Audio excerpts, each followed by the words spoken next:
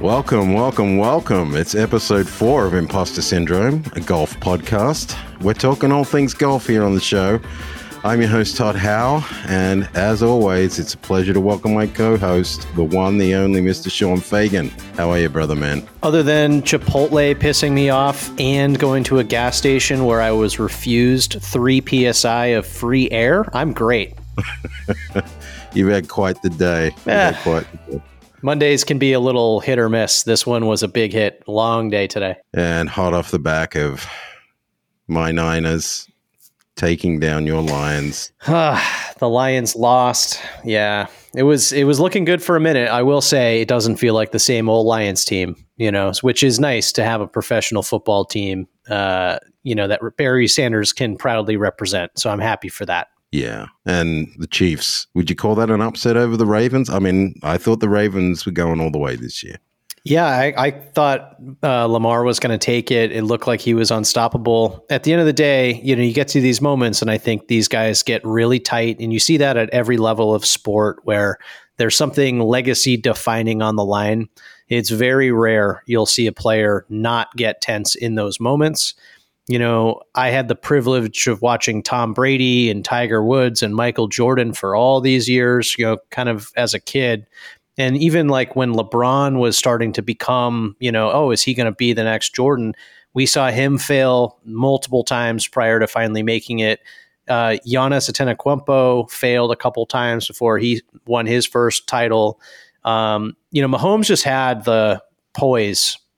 And I feel like the older I get, the more and more important, especially in today's NFL, where the quarterback has to do 2 things better than his opponent. He needs to be super confident and poised, and he needs to be smart. And if you can drag your men to victory, you're going to be one of the greats. And that's what I've always been saying about Brock Purdy. I feel like he has that leadership quality that everyone kind of says, oh, he's not that good. I mean, he put down some huge plays at the end of that game, kept them in it. They were getting smoked. He stayed calm, righted the ship. The team rallied around him, and it really is incredible what momentum does. It was a monumental comeback by the 49ers. Yeah, once they smelled blood in the water. Yeah. Look, I will say this. Watching your own team in the playoffs is probably the most stressful thing that you could do. Try being a Red Sox fan in the late 90s and early 2000s. I'm going to be a mess in 2 weeks when it comes Super Bowl time. I'm rooting for the Niners. I want to see Taylor Swift cry. I'll be happy if she cries. What's that hat? You've got a Bob Vokey design hat going on. What's the story? One, I think it actually fits me, unlike most of the hats I wear, right? And everyone will probably start noticing this as it goes forward. Some of the hats just do not fit my head, is what it is. This one actually does.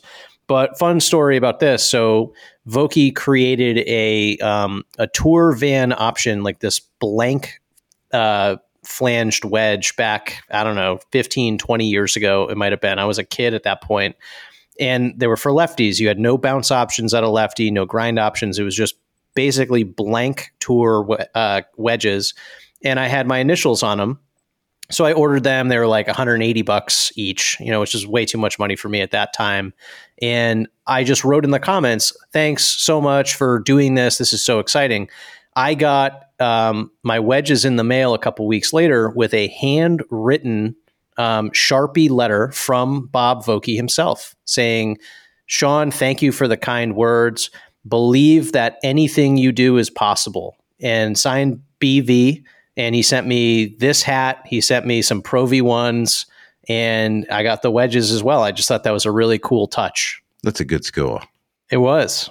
I wish I had the letter still. Yeah. I mean, I don't use Vokey anymore, but man, they make some damn good wedges. We got a little PSA. If you're loving the show so far, we need your help to continue to grow. How does that happen? Well, it's as simple as rating us on the podcast app you use to listen, whether it's Apple, Spotify, Google, or even iHeart. Or if you're watching us on YouTube, please make sure you like the video and subscribe to the channel. We're on Instagram, TikTok, and the app formerly known as Twitter. And if you want to be one of the first non-porn bot accounts to follow us on X, then give us a follow. They just keep coming, man. They just keep coming. They sure do in more ways than one. Coming up on this week's episode, the week has come. Feel like Rory for a day round is upon us. We're filming it this week. We're actually filming it in 2 days' time. Looking forward to that. More later on that. Big news just announced this morning. Tyrell Hatton going to LIV for $50 million. Might be 60. Might be 60. What's 10 million between friends, hey? What does this mean for the PGA Tour and the state of professional golf? We'll see. We'll talk about it. Latest PGA Tour info, including the Farmers, including the LPGA, including LIV. We've got a great mailbag today, dude. Really good mailbag. Excited. Folks have been leaving their questions. We've got new equipment updates, hot off last week's PGA show. And we've got a special segment today where we are sharing what we think are our top 10 golfing experiences in Los Angeles. The Feel Like Rory McIlroy for a day round is here. We got one more sleep until the Feel Like Rory day at Los Robles Greens, a.k.a. The Goblin. We have a second group joining us. They won't be on camera, but we thought it'd be nice to have another group out and see how they perform as well at 5,600. We get a call today from Henry, Pinecone member and really good friend. And he says, we've got a fourth joining us. And his name is Rory McIlroy. Get out of here. McElroy. Just joined Pinecone. Amazing. So we have a Rory McIlroy in the club, and we have a Rory McIlroy on the Feel Like Rory McIlroy for a day round.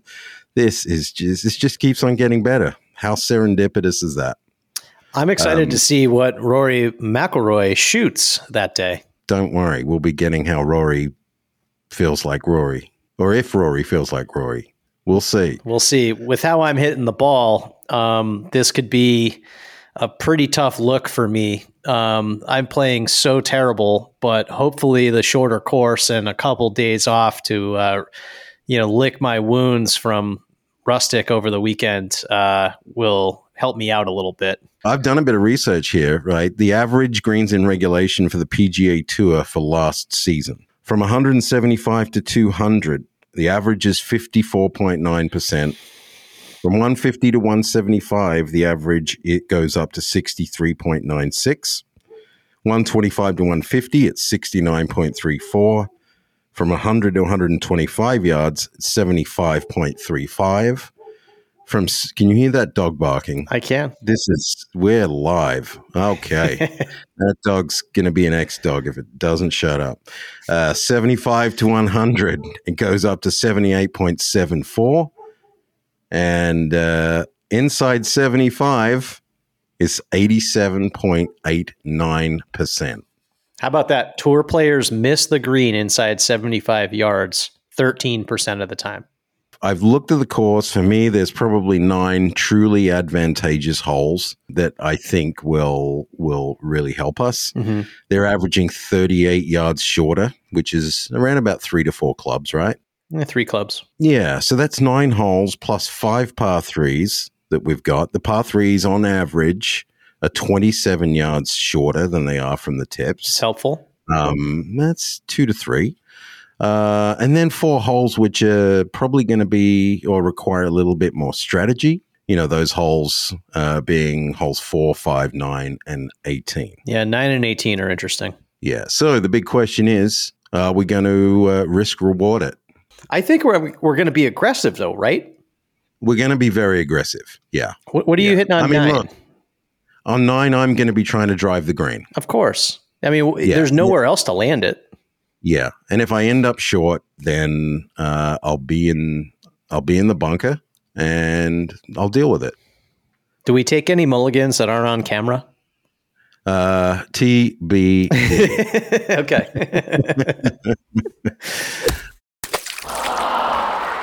All right, let's get into the weekly recap, dude. Big news. Anthony Kim is making a comeback. He's in talks with PGA and LIV. He hasn't played on tour for 12 years. I mean, the AK story is becoming one of golf's great mysteries and myths. He was only the 5th player at the time to win 3 times on the PGA Tour before the age of 25.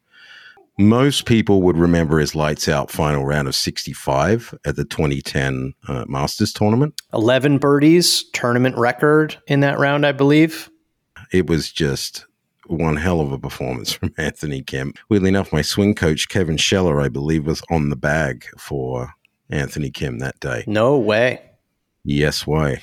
Yes way. He only played 4 years on tour, the last two plagued by injuries. He had 2 top 10 finishes in 26 starts in 2011. He only made 2 cuts in 10 starts in 2012. And then, like that, he's gone. Walking away from the sport, having taken a $20 million insurance payout, supposedly with a clause in there that if he played professional golf again, he'd have to pay it back. And now he's back. Look, is the myth of Anthony Kim greater than the man himself? I mean, it's a lot of pressure if he comes back just straight up, right? Like, I've had some conversations with 2 people that had a little bit of Anthony Kim connection. One of them from the Korean media, my friend Q, who has followed him since he was a kid. And I mean, they still very strongly believe in the Korean media that Anthony Kim is the monster ready to come out. Also, Tom Kim is kind of who they've looked at, but they're still waiting and hoping for Anthony Kim.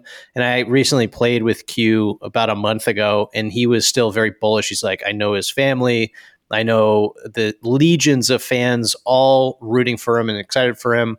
I've worked with a lot of Korean younger players who all idolize Anthony Kim. And I know of a personal friend of his who I've not ever asked directly any information about it, but all I know is before this all came out, I was starting to hear his name and saying like, hey, his swing looks like money. And only recently it's popped up on Instagram. One person posted it and then everybody posted it. I think it was posted on Monday Q info, Monday qualifier info page. And it went like wildfire. It still looks great. Yeah. He still looks like he's got speed. His hair's a little longer. I don't want to comment on anything that was been going on in his life. It just seems like he had something going on that he wasn't able to really focus and get back into. And if whatever challenges he's gone through at 38 now, same age as me, like I'm sure he's got a clearer mind, especially if he's coming back into the fray. And then, the insurance payment is going to be covered by either LIV or the PGA Tour because they both understand that, hey, we need this guy back. The challenge is the fact that if he goes to the PGA Tour, which I don't expect him to go to the PGA Tour, it's either going to have a bunch of exemptions, right? And then give a chance and appearance fees to like make it back. Because if he doesn't gain enough points, he won't retain his card. You can only give out so many exemptions. So that's why LIV is obvious, right? Like LIV gives $60 million to Tyrell Hatton. If they go from John Rahm to Tyrell Hatton to Anthony Kim, right? And you already have DJ, you got Bryson, you got Patrick Reed. Yeah, you have Louis Oosthuizen. Like all of a sudden, Cam Smith, like all of a sudden they have a very compelling watch. And Kim is kind of like Rahm was the one who flipped the balance of power in golf. In my opinion, he's the great player of his generation. Now that LIV is relevant because they have the best player of the generation, and then you throw Anthony Kim as a chaser, like people are going to watch that. Absolutely. Look, I want to talk a little bit more about LIV in a minute. Yeah. Look, LIV's the obvious choice for Anthony Kim. 100%. It's easier golf. It's an easier schedule. Hell of a lot more money in it for him up front if he does choose a deal. And look, wherever he ends up, golf needs it right now because it's just deteriorating. If he goes to, let's say, the PGA Tour and he doesn't earn points, then he's gone because it's a meritocracy. However you want to, take that. It's a meritocracy and you have to play well to maintain your status. With LIV, I mean, if he's not playing well, who cares? It's a sideshow. He attracts eyeballs. He becomes a cultural icon in golf. Again, brings in, another crowd, hopefully like a more, exciting, youthful energy to it. But like if he plays badly, he'll wash out in a couple of years and everyone be like, oh, well, the Anthony Kim, that was so much fun to make a comeback. Who knows what it ends up? I think it's good. You want all of the best players to play. At the end of the day, that's what it should all be focused on. Absolutely. On to the PGA Tour. Matthew Pavon wins the Farmers Insurance Open at Torrey Pines. It wasn't without its last-minute excitement. He's leading Nikolai Højgaard by 2 shots heading down the final hole.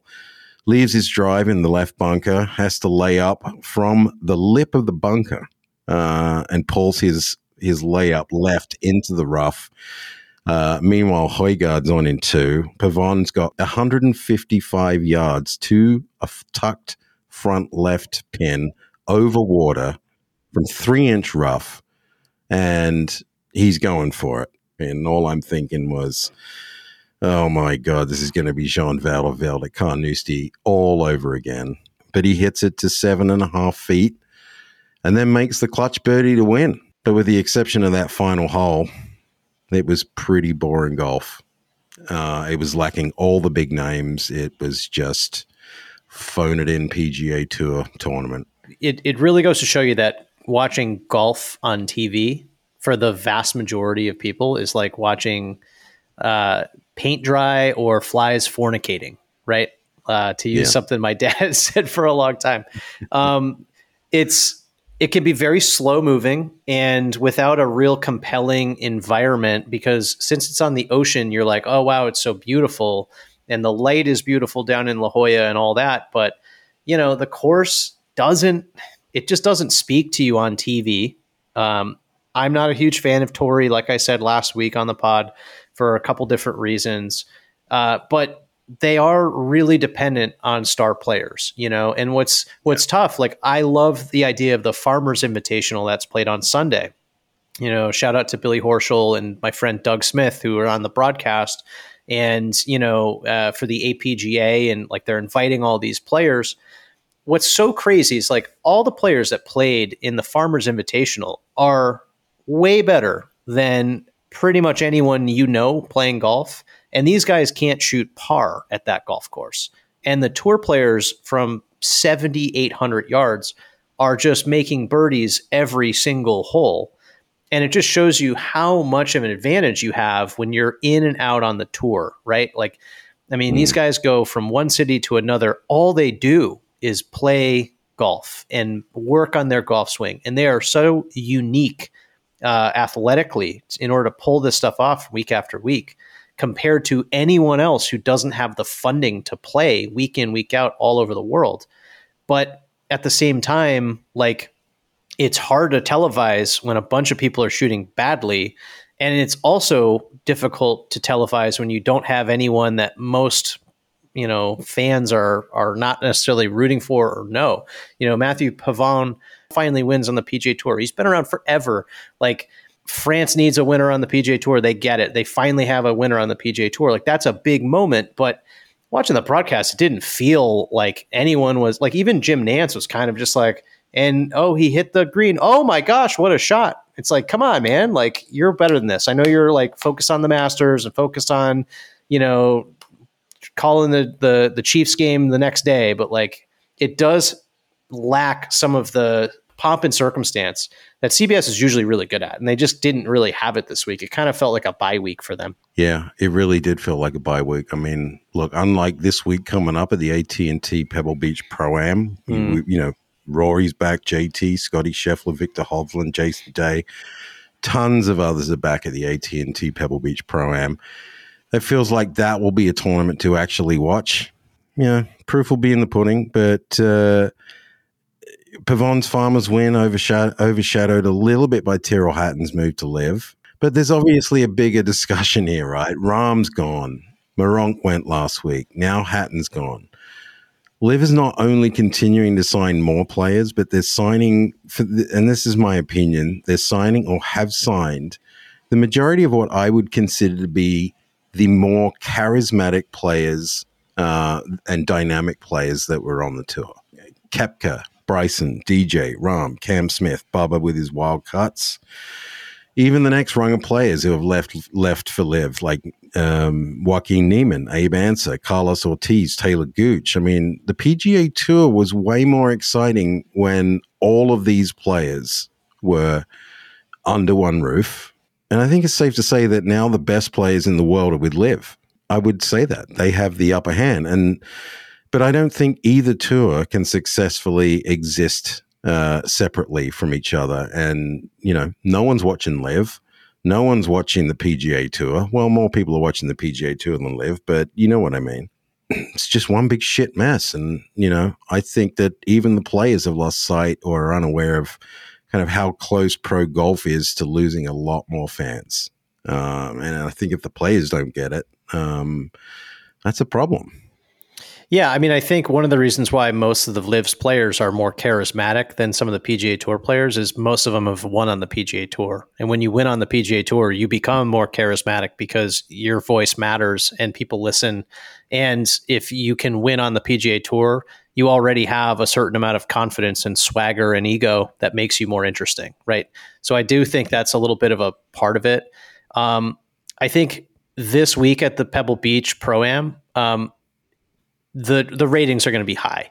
And I think it's going to be awesome to watch because Pebble, unlike Torrey, despite also being on the same ocean, one, there's a pomp and circumstance around it. Two, I think because it's a signature event, they're going to advertise the crap out of this. Jim Nance is going to be on his A game, right? He's in his backyard. He's going to be going nuts.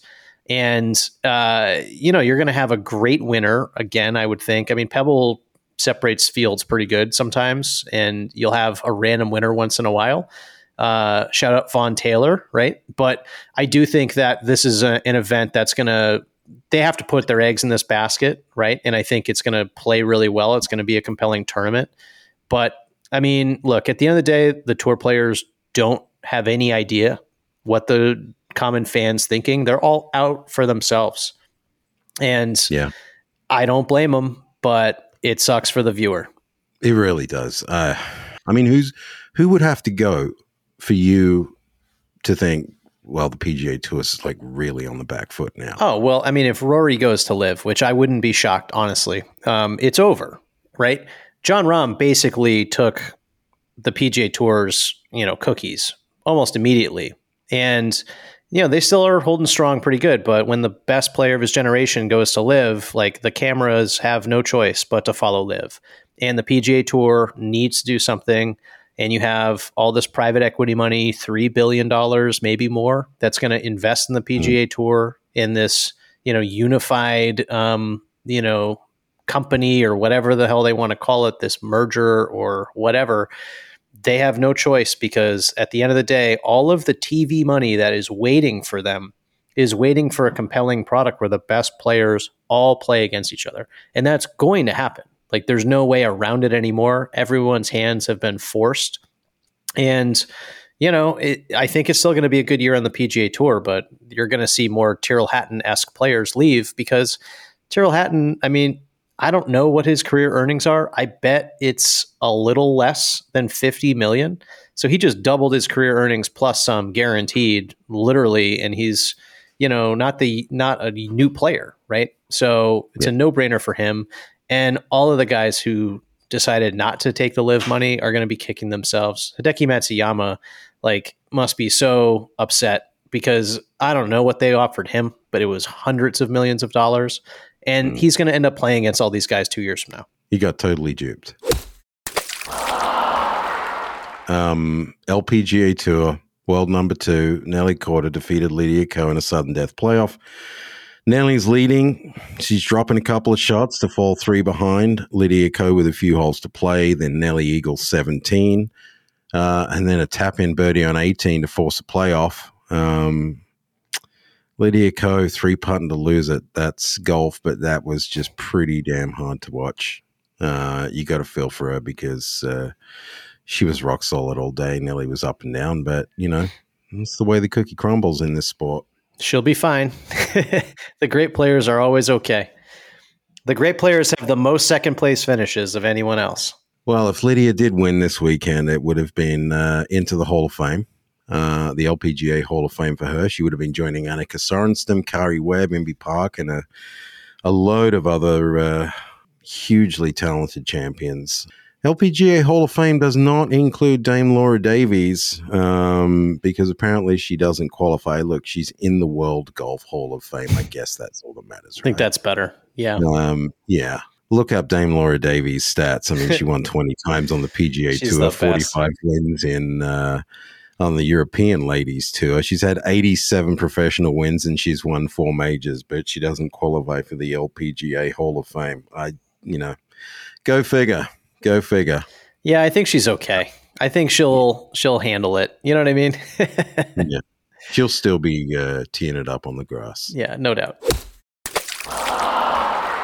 Something far more exciting now. We're moving to a different segment. This is a special segment we're doing. It's our top 10 Los Angeles golfing experiences, or things in our beloved City of Angels that are golf related and that are hugely fun. Look, I'm going to start. First up, I'm going to go with Roosevelt Golf Course. It's a short 9-hole muni located in Griffith Park, a couple of miles from downtown. It's fun. It's undulated. It has some of the best vistas of the Los Angeles downtown skyline that you could possibly imagine. And it just makes for great twilight golf in the summer and late spring and early fall. It's always fun. So that's number one. What you got, Sean? The first one I'm going to say is it's mini golf. There's a place called Castle Park in Sherman Oaks. It's been around for a long time. From what I understand, there's an arcade there, lighted mini golf, great first date spot, great skins game, great mini golf in LA. There's not much of it, to be honest with you. This is pretty fun, and it's an old staple of LA, and it's worth everyone going at least once. You might not want to go a second time, but it's absolutely worth going and just have a blast. There's some pretty cool holes, some cool hole design. There's some bridges and things like that. The greens roll really quick too. So grab your Scotty Cameron and head over to Castle Park in Sherman Oaks. My number 2, well, let's go. This is number 3, the LA City Championships. I enter this tournament every year. It's held at Wilson and Harding golf courses, 2 munis designed by George C. Thomas. It's a 4-day tournament, 2 days with a cut. And every year I love heading out there to see if I can actually put 2 rounds together and qualify for the weekend. I haven't done it yet, and I'm back this year. It's cool too, because those courses, so much can go wrong that anyone's in it. Yeah. It's just a lot of fun. It's the only experience every year where you feel like you're actually, you're playing a 4-day tournament. Yeah. And as a 3B, I would say the Pasadena City Championship, also highly competitive, also a lot of variance in that to tie off on the LA City Championships. Number 4 is going to be going to the Genesis Invitational at Riviera. Now, Riviera, and this is coming up actually in a couple weeks now, but Riviera might be one of the, if not the most spectator-friendly golf courses for all ages, kids, senior citizens who really can't walk up hills and stairs and things like that. Once you get into Riviera, it is laid out perfectly. You're super close to every tee box and every green. There's no obstructed views, unlike what we had at the U.S. Open here at LA North last summer. Amazing food. Definitely get the lobster roll at the back of 13 and 14 in the food court area. A little expensive, totally worth it. And all in all, it's just a wonderful event to be a part of, hosted by the TGR Foundation. And obviously Genesis. It's one of the best. My favorite is always to try and go during either a practice round or on Thursday. And I'll just sit at the range and watch some of these guys hit the highest apexes you'll see. And you get pretty close to them. And it's amazing how small that driving range is, where they literally can't hit actual golf balls beyond a certain point because there's just not enough room. But amazing viewer experience altogether. All right, look, number 5 is Weddington Par 3. Weddington is located on Ventura Boulevard and Whitsett here in the San Fernando Valley. It was the course that I actually jumped back on when I picked up a golf club again after 18 years of not playing golf. Unfortunately, it's closing on the 4th of April this year. It's been bought by one of the local well-to-do high schools that are going to demolish it and put up a sporting complex. Hopefully, we'll be able to work out some kind of farewell to Weddington Day. We've been talking about a little bit, but let's see what we can do. All right, over to you. So Westchester Golf Course is a golf course that I would say has seen some improvements over the last few years. It's right next to the airport in the landing zone at LAX. So when you're out there, planes are landing, planes are taking off. You hear a lot of noise. The weather is tremendous, but the key of this course is you have to play it under the lights every, at least once every month, every 2 months or so. Me and a group of like 12 players, mostly golf pros, will go out and just play under the lights. And there is no better experience than, having a beer and just playing golf at night with all your friends. And the last 3 or 4 holes are a truly great test of golf. And the lights go out at 10, so you better finish putting on 18 right at 10 o'clock because they'll shut the lights off on you. But that is easily a top 10 golf experience in LA, and more people should do it because it blows my mind how many people leave when the sun goes down. Like, the action heats up at night. I haven't done it yet. Yeah, again, you're missing out. My next one, I'm going to go with Metalwood Studios. It's located on, where is it? La Brea. I really love what Metalwood is doing in golf with its community and how it's introduced new people to the sport. They have a little shop on La Brea, and just pop into the shop. It's one of the things to do in Los Angeles. Yep. Cole, best of luck with everything coming up for him. Cole Young does an amazing job with scratch golf. He makes some of the most incredible videos where he goes to all these random mom and pop golf shops and buys a bunch of vintage golf clubs, awesome golf clubs, because this guy is a connoisseur of that type, and then goes out and plays with some of them. And it is as good TV in the golf world as anything. And I'm like shocked Golf Channel hasn't paid him to actually make a show for them, because the scratch golf episode with Nation Golf that he goes out to the Palm Desert and plays with this illegal faced wedge is one of the funniest things I've ever witnessed on YouTube golf. And it's 100% worth diving into. Give Cole some love. He does great work over there, and Darren as well. Cole and Darren are doing some great stuff. I love those guys. Darren's awesome. Yeah.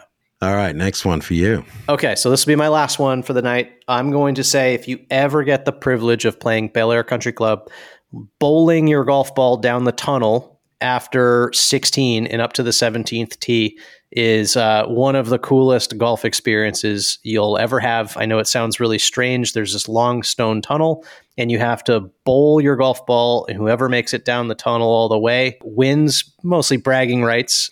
It is one of those golf experiences that you've kind of, reached the pinnacle of golf experiences in LA. So if you ever get the chance to play it, you take that ball that you just hold out for on 16, you throw it down that tunnel. It goes about 150 yards. You get some weird bounces. You can't throw it too hard, can't throw it too soft. You hope it doesn't get stuck in between the other tunnel at the end of the bottom of the hill there. And that's just one of those moments where you're like, yeah, I'm doing pretty well if you're throwing the ball down the tunnel. I'm still waiting for my invite from you, dude. Again, it's going to be tough. Lastly, I've gone with golf courses that you can play for well under $100. We have so many amazing golf courses here that you can play for well under $100. Rustic Canyon, Goose Creek, Los Robles, Olivas Links, Sol Park, Simi Hills, Los Verdes, and the Long Beach courses too, El Dorado, Navy Destroyer. We have nearly 10 municipal golf courses here. Including Rancho Park Country Club. Don't forget Rancho Park Country Club. Yeah, run by the city. And almost all of these golf courses have been designed by either George C. Thomas or William Bell. But the Muni system is just magnificent here in Los Angeles. No question. More courses than you can eat for under $100.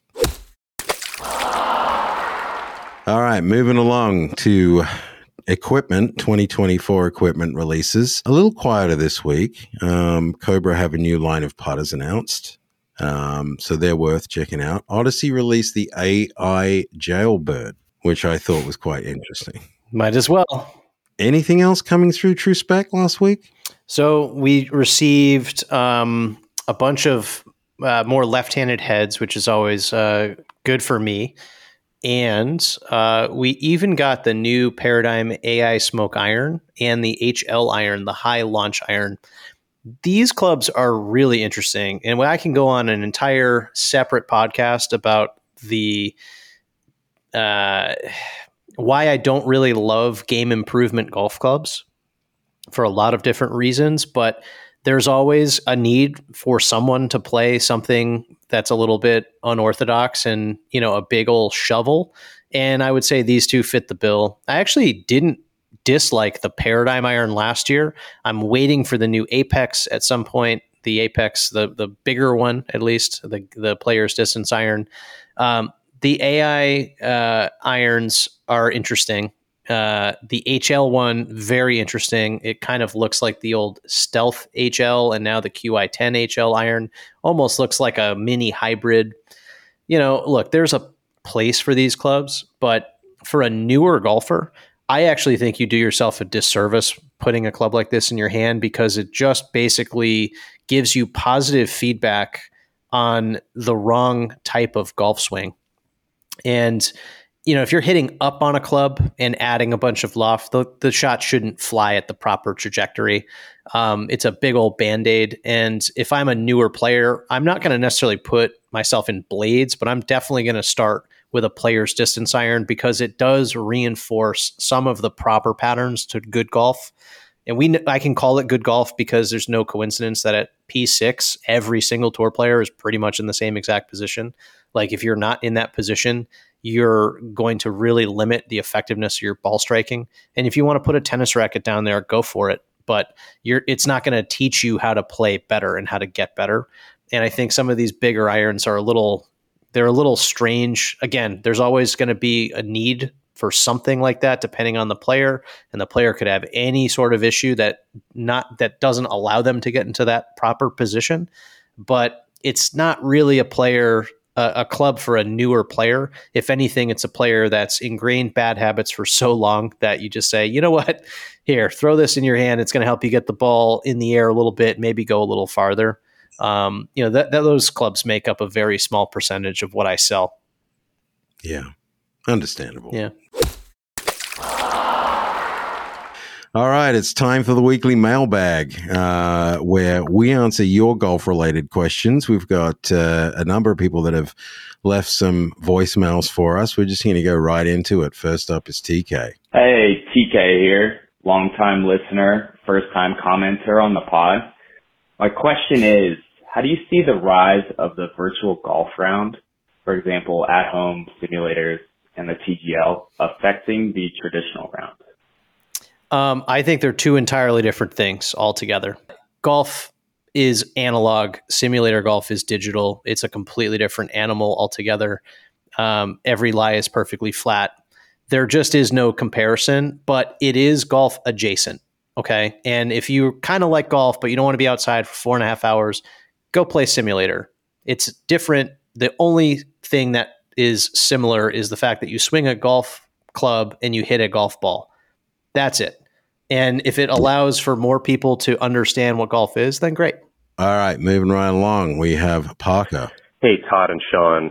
This is Parker, longtime listener, first-time caller. Hey, my question is, what properties make a driver or fairway wood shaft good or better than other driver or fairway wood shafts? Are there certain shafts that, dependent on flex and weight, are just designed or have better properties than other driver shafts? Or what should the amateur golfer look for when purchasing a shaft? Thanks, guys. Okay, so let's assume all companies make good shafts. It's hard to get away with making bad ones, okay? Number one, if you're getting a free shaft from a manufacturer, it's been bought for, basically it's been reverse bidded, okay? Like, hey, who can make me this type of shaft for as low money as possible? Cool. Mitsubishi, we're going to get 130,000 of these shafts for $3 a piece, and we're going to bake them into the price of our product. When you're buying a small batch shaft, it just has much higher quality material. It's a much more consistent material, and it will bend more consistently at the end of the day. That's what you end up paying for. But there is no shaft czar, okay? What I mean by that is whether it says stiff, regular, X-Flex, that has no relevance to any other shaft from a different brand, okay? They get to call it whatever they want. And at the end of the day, a good shaft is one that actually fits your swing. And if you don't get fitted for a shaft and you just buy one off the rack, it's going to be really hard for you to understand if it's going to fit your swing or not. And you need someone who watches people hit golf balls all day to tell you if it's going to be something you can work with or not. They can only make shafts bend so many different ways. They're stiffer in the handle because of the diameter. They're softer in the tip because of the diameter. And you can dial in how it moves and bends and breathes throughout the swing. But at the end of the day, the one that fits you best is going to, regardless of the properties, because I think that's a really nebulous word, like you have to get one that fits you properly and times up the club face into the ball the moment your brain is expecting it to. Yeah, I agree with that. And like, I've bought enough shafts and A-B'd enough shafts to know that, I got to go and get fit. I mean, you're really just wasting your money at the end of the day by not getting fit properly for a driver shaft. It is, without doubt, one of the two most important clubs in the bag. Can I elaborate on this one more thing? Mm-hmm. So, I had a client today who was like, "Oh, I went on this manufacturer's website and I think this shaft is awesome. And then I paid for their shaft selection tool and they told me to play this shaft." If you are doing that like blind on a 2-dimensional screen on your computer, and even worse, you're paying for someone to like tell you what shaft you should be playing, I mean, I don't know how to beat you over the head hard enough to be like, don't do that. Like, you have to hit them. Like, it's that simple. You can have the cheapest, least high quality shaft that's sitting there in a used bin. And if it works for you, it's the best shaft for you. It just is what it is. If you come to a specialized shop like TrueSpec where I work, I'm going to have, 100 shafts on the wall, and at least 2 or 3 of them are going to make sense. And then we're going to figure out which one gives you the best numbers. But like the idea that you can go online or go on the YouTube and look up, hey, what shaft is best, and read something that suggests this shaft is the best one is crazy. It's absolutely crazy. So just don't do that. Like, save yourself all of the time and effort and money that you're going to spend thinking that shaft's going to work for you, when the likelihood is, due to how they advertise them and spec them, you have absolutely no idea what the EI curve is trying to explain to you. And like, the advantage I have is just I've seen thousands of players swing different shafts, and I know how each one moves, where they move, why they move, how fast they need to be swung to actually move correctly and ultimately optimize the strike. So just don't read anything online. Seriously. I think Tiger Woods said that recently, didn't he? Yeah, well, he said don't watch YouTube videos. I mean, he's right. Although you can get good information, you just have to know where to look. Yeah. Well, look, moving along, we got Johnny here. Hey, Sean and Ace Man. My question is about wedges. How often do I need to replace them? And is it worth buying used? Thanks, guys. Keep up the good work. I mean, Titleist says 75 rounds and you have to replace it. I mean, of course they're going to say that. They want to sell you a new set of wedges every year. I don't think it's a bad idea, right? If you can afford it. Realistically, I think you can get 125 rounds out of a wedge pretty easily. And buying used wedges with unique bounce and grind options that you aren't super familiar with probably isn't a bad idea, just to get a feel for how the turf interacts with. So yeah, experiment with some used wedges and get a feel for how they interact, get a feel for some of the shots you like to hit. And then when you really figure out which bounce and grind profile you like, buy it new. Yeah, I mean, look, I think there's a little bit more to it than that. I mean, we're obviously talking about a serious golfer who might be looking at an OEM wedge. I don't see any problem if you want to buy a set of Miura wedges and there's a pretty decent looking, not hugely used set of Miuras out on eBay, and you want to go and buy them, just go and buy them. You can also buy some vintage wedges off eBay if that's what floats your boat. But you just got to be aware that, what comes with wedges that have been used more is you're going to get less spin. A wedge is still going to spin pretty good as long as the plating on the face hasn't fallen off. I don't care how old it is. I don't care how beat up the grooves are. They still spin okay. You'd be surprised. Loft and speed create the spin more than just the grooves. Are you going to lose 10, 15%? Yeah. But, maybe that's how you play. Like, it might not be the worst thing in the world. Sometimes spin can hurt you if you're expecting the ball to release and it doesn't. That might not actually help you. So just experiment with as many, wedges as you can, because you can pick up 3 or 4 of them for probably pretty short money at a used, shop. So I would experiment with them. I would have no trouble myself just buying a set of used wedges off eBay if I wanted to try them out. No doubt. And have low expectations, but you might get surprised. All right. We got one more. Here we go. Hey, Todd and Sean. Awesome podcast, guys. Keep it coming. This is my jam when I drive to work, back to work and back home. Love it. My question to you guys is, if you have any, what is your swing thought when hitting a driver? It's really the only club I personally have issues with, and I'm just trying to see, while sticking to the swing that I have without changing anything too drastic. As far as it's all mental, like what's in your head before you hit the ball as you're standing on the tee box? Yeah, look, I don't have any thoughts when I'm standing on the tee box. I'm jealous. You have to just eliminate all mechanical thought. Look at where you want to land the ball, visualize and execute the shot, and that's all you need to do.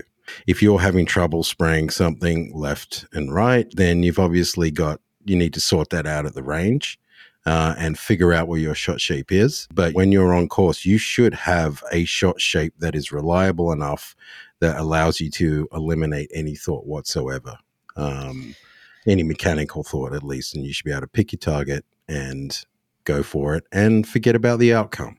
Yeah, I mean, I just think with a driver, you might as well swing really hard. And, hopefully you've done enough practice to get a general sense of like where the ball's probably going to go. Like for me, it's just make sure the club face doesn't get shut. Because if the club face is shut for me, I'm going to have all kinds of trouble all day. Also, try and keep your balance. I think that's a really important factor too. And my last tip would be, for me at least, because you're asking us, like I want to feel a pause at the top of my swing so I can sequence correctly. When I get really quick at the top, the club face basically drops inside and delivers closed. And that is a low screaming duck hook that goes Oscar Bravo. So I like a little pause just to make sure my hips start the downswing. If you're a single handicap golfer, you should at least understand your sequence enough that you can repeat that on course. And if you can't, get your ass to the range and get yourself to a point where you can repeat it. I mean, it's that black and white. I got some rapid fire questions for you. Okay. Question number 1.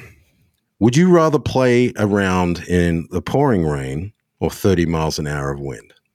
The rain can be very relaxing. Wind is not relaxing. Wow. God, the rain can take a hike, dude. I mean, give me 30 to 35 miles an hour any day of the week. As long as I'm dry, it's just, I mean, keep your expectations in check at 30 to 35 miles an hour.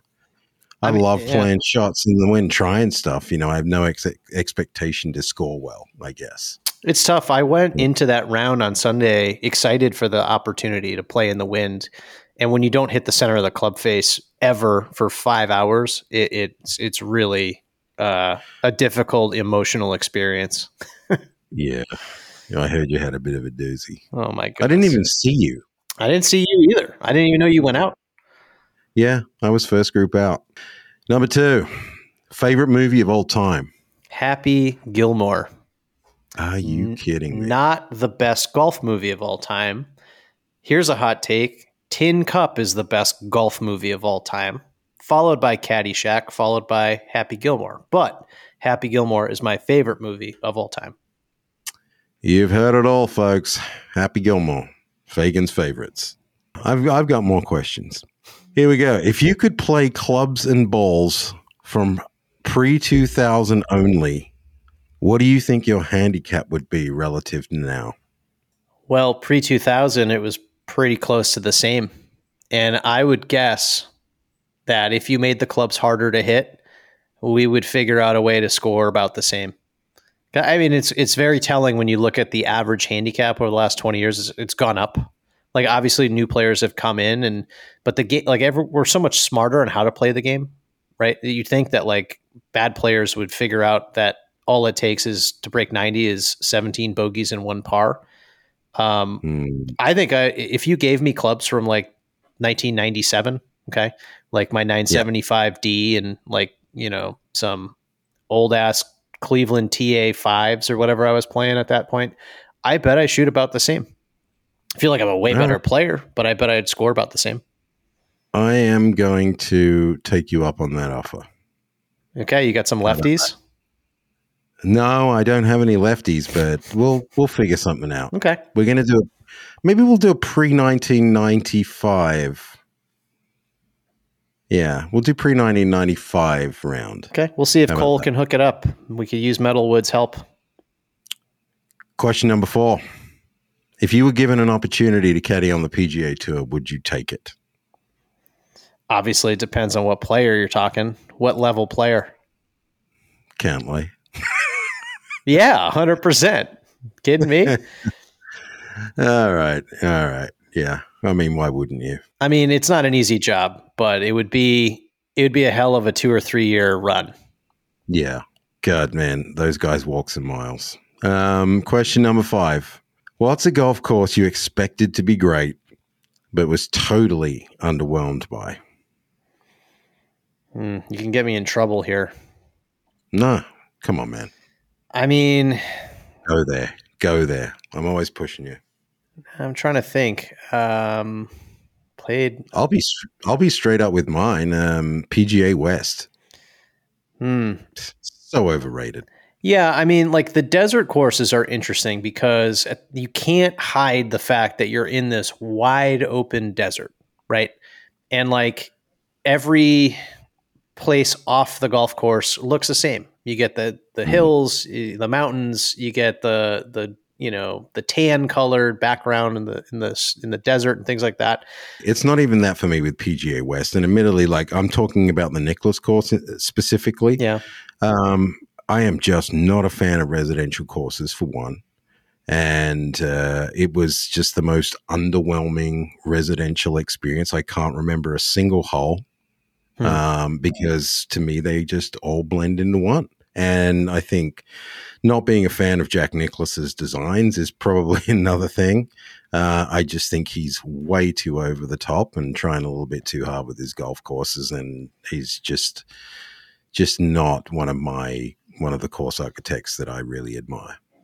Yeah, I mean anything by Pete Dye, I just do not enjoy at any moment. I think that's an architect that does not get along with me. It's almost like he knows exactly how to get me, and I'm just kind of over it, you know. But yeah. Honestly, again, I've teased it a couple times. Like Torrey Pines doesn't do it for me. Like I'd much rather play Sandpiper, or I have to be careful because I have like relationships at places that I don't want to screw up by talking badly about a golf course. I'll just say Torrey Pines. Yeah.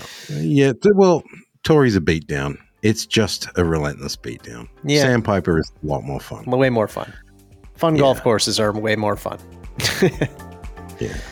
And on that note, we've come to the end of the show. Thank God. We have one more sleep until we feel like Rory McIlroy for a day. But that was episode 4 of Imposter Syndrome. As always, thank you to my co-host, Mr. Sean Fagan. Thank you, sir. Thank you, Todd. Please subscribe, leave a review wherever you can. It's worth more than you know to help us grow and get the show out there to reach more people. You can follow us on Instagram at Imposter Golf Pod. You can follow us on YouTube at Imposter Golf Pod.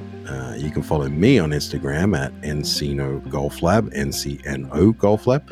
You can follow Sean Fagan on Instagram, SKF Golf. If you have any questions regarding fitting and building, send us a DM on Instagram at Imposter Golf Pod. But this is the month of January. That's the first 4 episodes, down and dirty. Until next time, folks, stay classy out there in the golf course. We love you. Please come back for more. Peace.